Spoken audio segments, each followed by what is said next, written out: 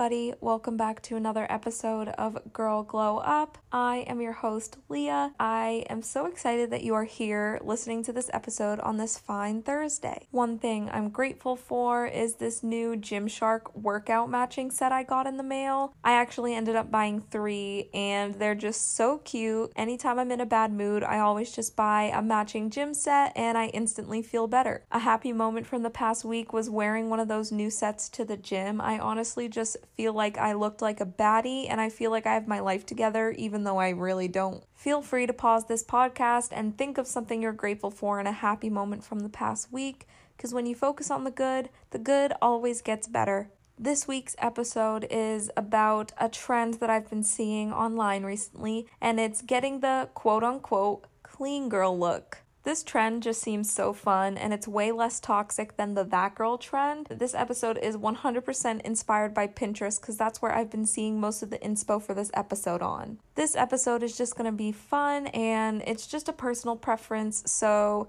take what you want from this episode and then feel free to leave the rest. I feel like I tried to embody some of the characteristics of being a clean girl, but of course, I am only human. We cannot be 100% perfect. Let's dive into how to get the clean girl look. Number 1 is skincare. Skincare is very important to achieving the clean girl look. Personally, I don't think it matters what products you use or how many steps you have in your routine, as long as you just have a skincare routine and are taking care of your skin. The clean girl typically goes for the glowy and healthy looking skin, so maybe you can put into your routine a facial mist or even a new hydrating serum to get that dewy look. Number 2 is makeup. Now, makeup is very subjective. Honestly, wear whatever makeup you like and what makes you feel beautiful, but to get the clean girl look, they usually go for a simple and more natural look. They also typically tend to use cream-based products. I actually read this online and also heard it from Ellie Thuman in one of her beauty vlogs, that cream-based products make your makeup look a little bit more natural. Make sure you're moisturizing your face before you put on your makeup, and also throw on some lip gloss as well. Moisturizing your lips is just as important. Also, with your makeup looks, stick with light colors and also earth tones. It'll make your look seem a little bit more daytime and more bright and awake. Number 3 is outfits and jewelry. When it comes to jewelry, the clean girl look emphasizes dainty, gold, and chic looking jewelry. I have been seeing all these cute little dainty chain necklaces and also little gold hoops. Those are 2 great pieces to start with. When it comes to outfits and style, this is another subjective category, but just stick with comfortable and chic looking clothing. When I looked at outfit inspiration for this episode, it seemed that there were a lot of basic outfits. I don't mean basic in a bad way, it's just the clean girl always seems to be wearing staple pieces, like earth tones, anything black and white, and also just a simple pair of pants or jeans that goes with a simple t-shirt. My closet is somewhat part of the clean girl aesthetic. I love my simple wardrobe, but again, wear whatever makes you feel beautiful.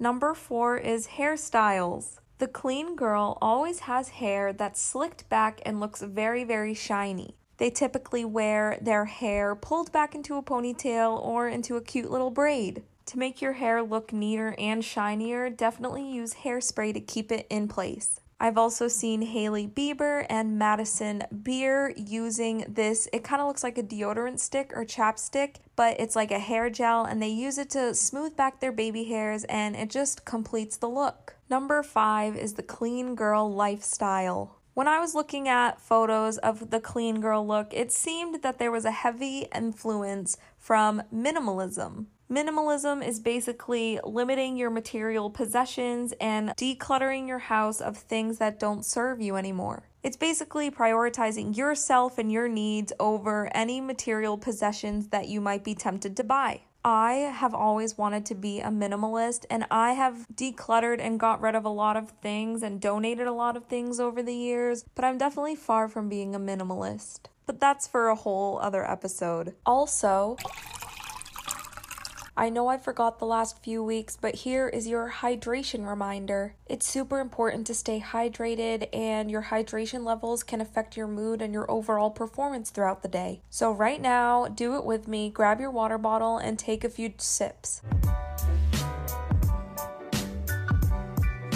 That is all I have for you guys this week. If there's any other trends you would like me to cover, go follow my Instagram at healthandleah and send me a message on there. I read all of my messages. Do not forget to rate and review this podcast as well on whatever app you're listening on, and also share this podcast with anyone you feel needs it, because we all deserve to become the best version of ourselves. Also, ignore my voice this week. It has been very, very strange. Hopefully by next week, my voice will be back to normal. Thank you again for listening. I hope you have an amazing upcoming weekend and an amazing upcoming week, and I will talk to you all next Thursday. Bye, everybody.